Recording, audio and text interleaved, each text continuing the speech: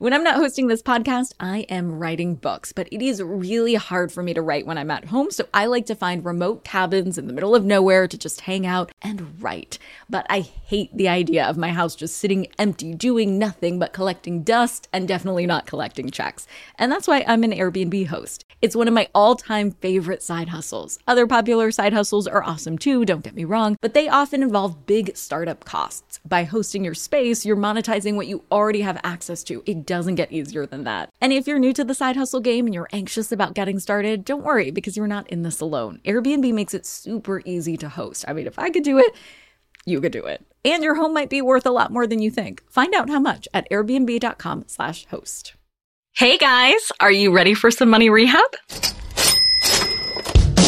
Wall Street has been completely upended by an unlikely player, GameStop. And should I have a 401k? Because then You don't do it? No, I know. Girl! You think the whole world revolves around you and your money? Well, it doesn't. Charge for wasting our time. I will take a check. Like a old school check. You recognize her from anchoring on CNN, CNBC, and Bloomberg. The only financial expert you don't need a dictionary to understand, Nicole Lapin.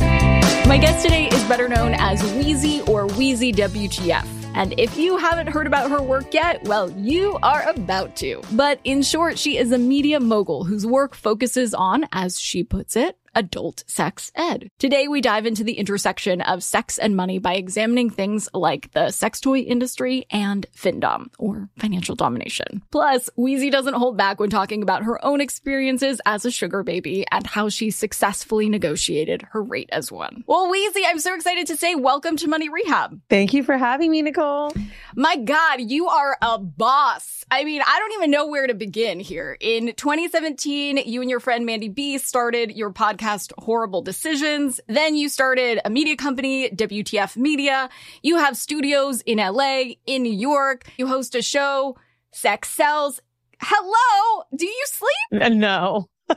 It's a lot of work and like pressure because I feel like before I was making money just podcasting. So it was like, all right, cool. Like I'm making money just for myself. But now that there's a team, like I want to make sure everybody gets paid and everybody eats. So the more that I'm out there and doing podcasts like this, then people get to know me and then everybody gets to eat. Let's get everybody fed. So let's talk about your TV show. Let's start there because on this podcast, as you know, we talk about money and how it intersects with all parts of our lives. Yeah. And Sex Sells is all about the intersection of sex and money. So I am here for this content. Can you describe the show for folks who haven't seen it? Yeah, actually, it's interesting because the comment was made to me like, oh, Sex Sells is just Horrible Decisions on TV. It's your podcast on TV. And there's actually no real discussion about sex lives at all. It's truly about highlighting entrepreneurs and business owners. And these particular business owners just do something that's a little more unorthodox. It was so important for me to do that, though, because, I started a show about sex, talking about sex. And I was still a little slut shamey in a way. Like, I thought sugar daddies were okay because I had one, but I'm like, oh my God, but I would never be an escort, or I wouldn't do this or wouldn't do that. And a lot of these people, mainly women, are making millions, generally hundreds of thousands, but I've met millionaires through the business. So I really wanted to humanize everybody and have this TV show where we can walk through their life and their process of business. And I think like what made it so interesting, I remember in season 1, I did a twerk class. And not that I didn't think I'd have anything to talk about this woman's business, but it's a mobile business. There's no brick and mortar location, right? And she'd had it for a few years. So I'm like, what are we going to talk about? And we talked about marketing, and she talked about tagging certain things for SEO, search engine optimization, and how to do free PR. Like so many people contacted me that own construction companies or nail shops or just anything. And it worked for them. And it's all from people that work in sex work. And that's why I was really like, this is going to be the best show ever because it's sex and money, but it took the sexiness out of the money. It's weird. Can't explain it. They're my favorite taboos, smushed together. Thank you. You've done episodes on twerking, on vaginal rejuvenation, on porn, on sexy NFTs. I think we actually had Katie Cassidy on the show where she was masturbating on a canvas or something and sold her NFT. So probably stuff like that, stripping. Wow. BDSM, OnlyFans, sex toys, and so much more. I want to double click specifically on sex toys for a second, if we can. When I was at CNBC, I did a feature about how sex toy sales spike during recessions. And the reason that happens from a business standpoint is that sex toys and condoms are cheaper than having kids. So I actually got in a little bit of trouble. I thought it's because they were depressed. Right? That too.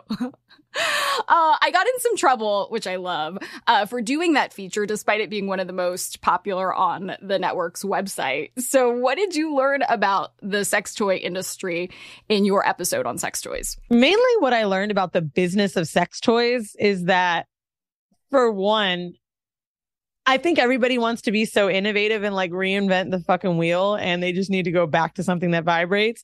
Like when we walked through the sex store, I went through a sex store. It was the Pleasure Chest in New York, and I had a lot of fun. But you know, have you ever heard of sounding? No. Oh God, teach me. You guys might even cut this out. This is disgusting, but I'm gonna tell you. A sounding tool is is like a stainless steel bar, and it's to insert inside the urethra of a man's penis, and they get literal pleasure from that, about like stuffing the hole. And I'm sitting there and I'm thinking to myself, like, I don't have a dick and I can feel it right now. But I think what makes it so insane to think about, particularly with the business, is like, it's kind of like when you watch porn. You scratch the surface of one thing and then you got to keep topping it and it gets nastier and nastier. And the sex toy industry is literally just growing for that fetish. I feel like, just like, not the fetish, but how porn has evolved and how we need more. Now sex toys aren't enough, right? Now we just don't need a vibrator. Now we need the rose. We keep seeing that, right? We already have the womanizer, which has been the clit sucking sex toy, and it's known as that, and it's super popular. But now they're trying to reinvent it to be this flower. And now we have this, and now we have that. So it's like anything else. They just keep making copies of things to grow the business. And yeah, I mean, sex is obviously $1 billion industry, but sex toys in particular, I gotta say, I was the least impressed with their creativity on it. So yeah, now it's in 2021, it grew to more than 30 billion from 15 billion in 2016. I mean, all signs are pointing to it continuing to grow despite what seems like maybe too much innovation, in your opinion. Yeah.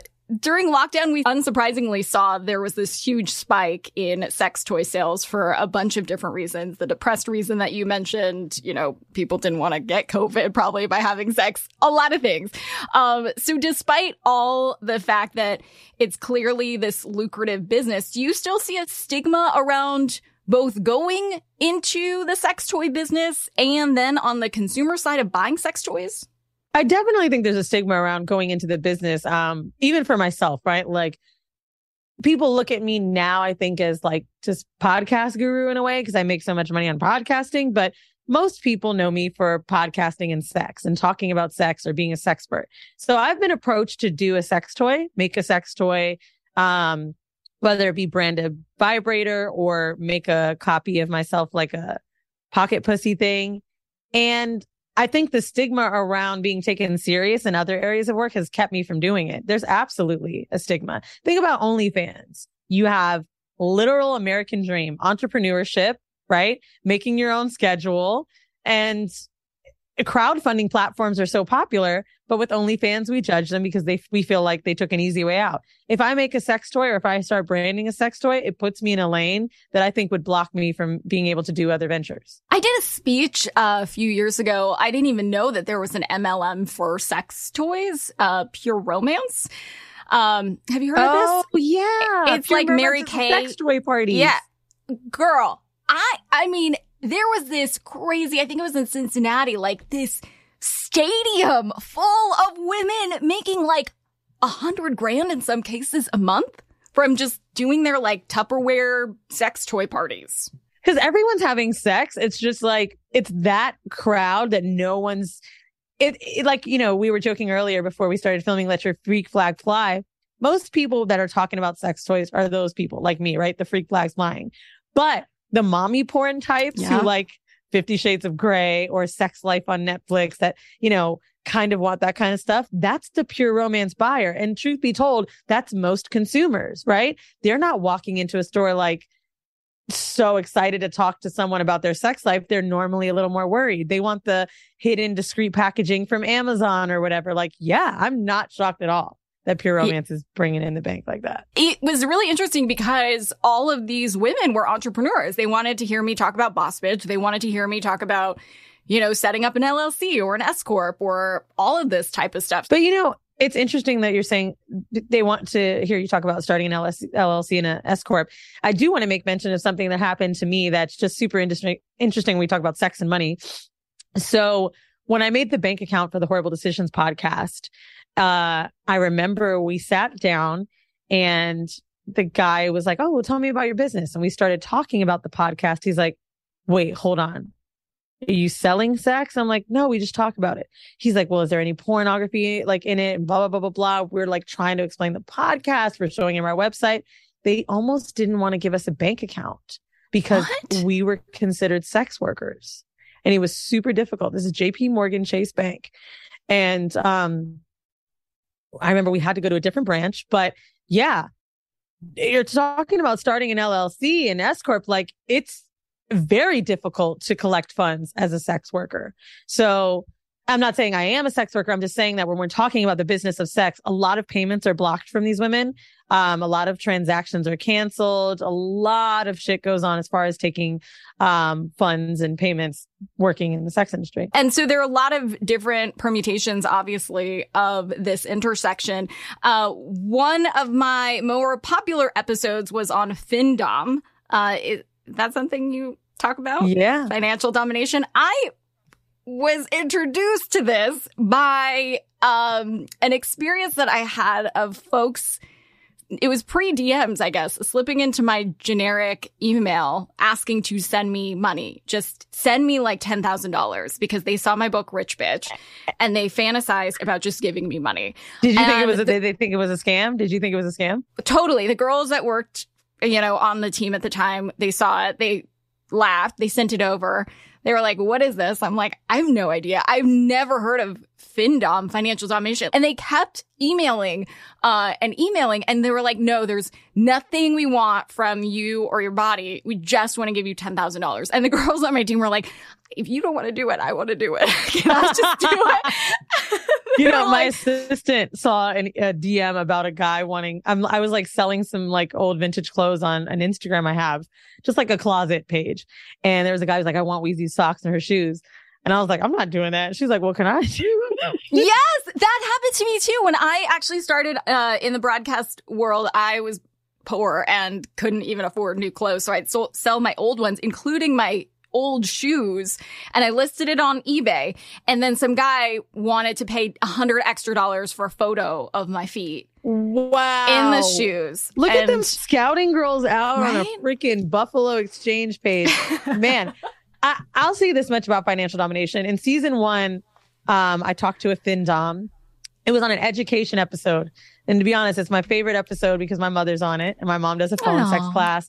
And we talk about like basically how to do a class course, like platform, like how to teach classes, how you charge for them, etc.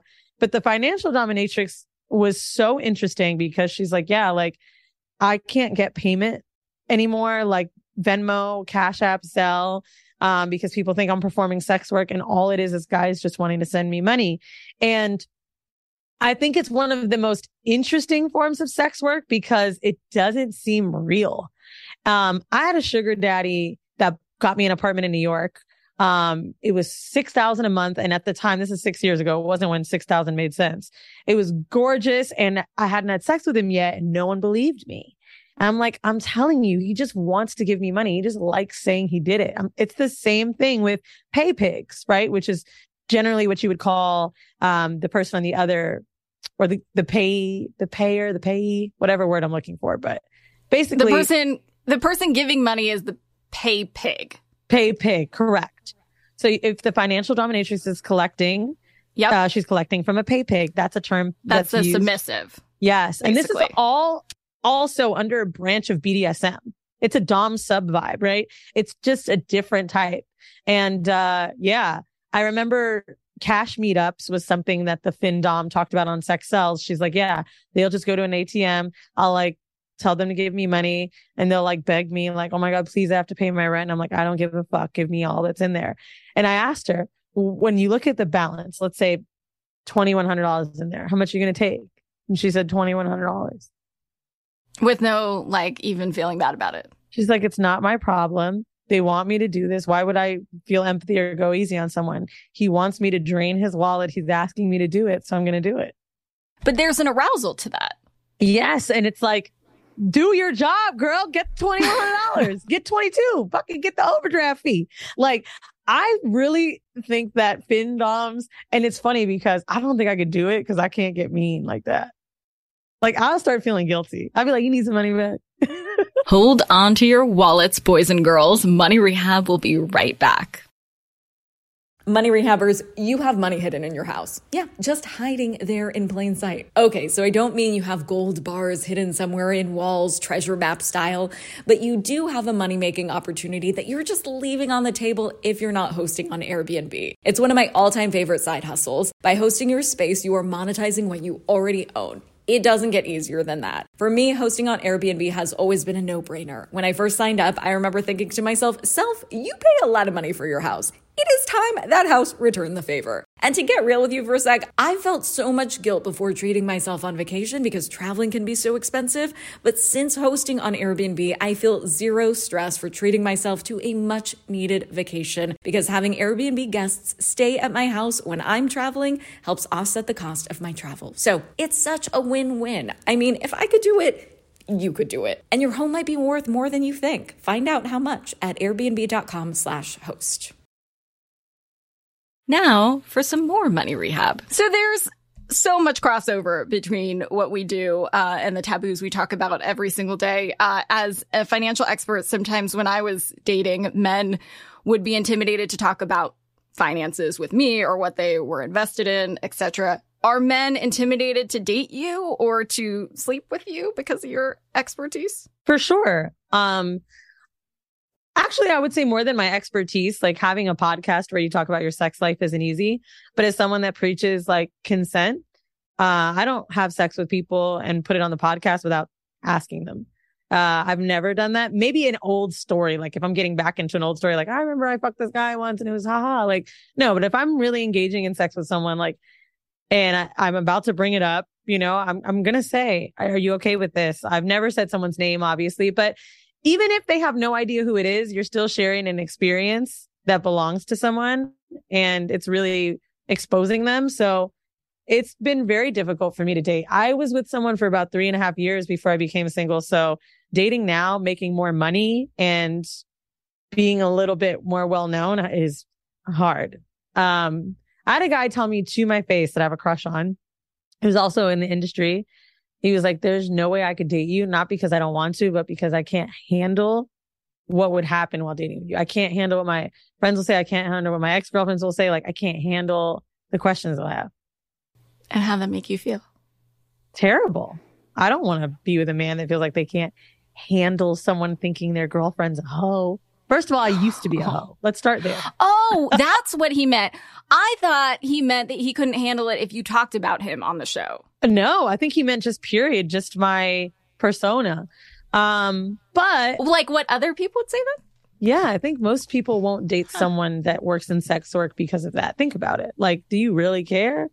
Or is it what other people will think of you? Everybody wants the cookie cutter wife so that they can show them off to their friends.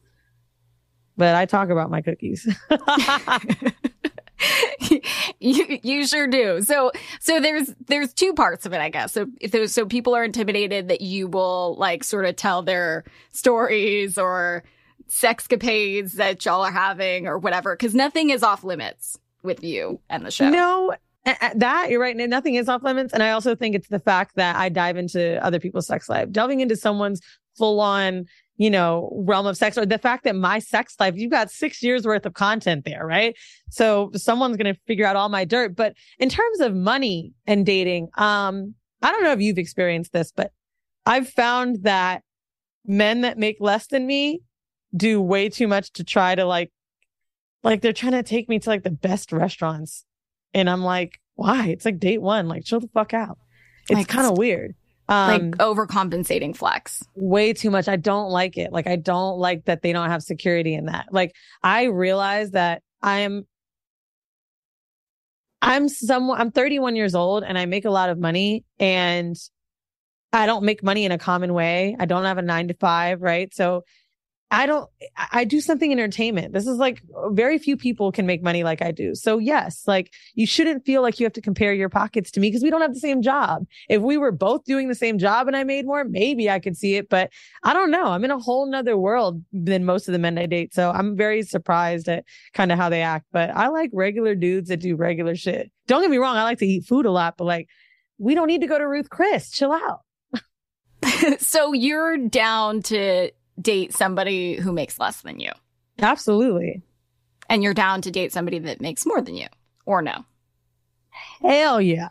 But but I think that just like for the most part, most men that I'm meeting do make less than me, and I think it's totally okay. Like, I don't really feel like they're less of a man. I think that that's a man's own insecurity. I'm totally comfortable with it. So you just want somebody who's comfortable in their skin. Just hold your of their own bank weight. account. Like, yo, if I want to take a vacation this summer, like I want to date someone who can be able to afford it, but I'm not going to ask you to pay for me, or, you know what I mean? Like, I'm not going to be having crazy expectations. The going rate for sex is so interesting because when I talk to escorts and things like that, I'm always like, how much do you charge? And I swear to you, Nicole, they almost say the same thing every time. What do they say? So like athletes and rappers, when they're meeting them in clubs, she's like, they just want to say they fucked me. There's a lot of like Instagram famous girls. She's like, so the price can go up because they know I've had sex with Drake or whoever. Like, men just want to fuck me because they know other famous men have fucked me. And they don't want to say no. So if I tell them 25,000, they can't say no because now they look broke. She's like, they have to pay it. She's like, but you know, I've had sex with like fans of, I'm thinking of one girl, but she's had sex with fans of her OnlyFans, and she's like, that felt safe. And she's like, I've charged them like 2,500. That's my lowest. She's like, never take less than 2,500. That's the floor of for most sex right of now. the IG hotties. Yes. I would say, just so you guys know your price. Hey, the price Thank is you. right. If there was a wheel, 2,500 would be the lowest. Do they negotiate too? Like, I talk about negotiating your salary in all aspects. I've only heard about negotiations in sugar baby and sugar daddy relationships where they discuss an allowance. I've had to negotiate on my behalf as well. I wanted $10,000 a month and he wanted to give me $6,000. And I was like, well, I already make $6,000 a month. So I need to be making more with you than I am at my job because I need to be leaning more on you so that I can leave this job and put more time into other ventures. So this isn't worth it for me. I don't want to do a parallel move. And he understood that. And so he gave it to you? Yeah. That was a Nicely lot for done. me at the time too. I was living in Orlando, which where $10,000 a month goes a long way, and it was tax free. That's even better. Yeah, I did so much traveling. People were like, wow, like, are your parents rich? And I'm like, my daddy is. For today's tip, you can take straight to the bank. Always think big picture. Weezy evaluates potential deals by how it might affect future partnerships down the line. We should all apply that forward-thinking filter to our own career decisions. Money Rehab is a production of iHeartRadio. I'm your host, Nicole Lappin. Our producers are Morgan Lavoie and Mike Coscarelli. Executive producers are Nikki Etor and Will Pearson. Our mascots are Penny and Mimsy. Huge thanks to OG Money Rehab team Michelle Lands for her development work, Catherine Law for her production and writing magic, and Brandon Dicker for his editing, engineering, and sound design. And as always, thanks to you for finally investing in yourself so that you can get it together and get it all. You spend my money.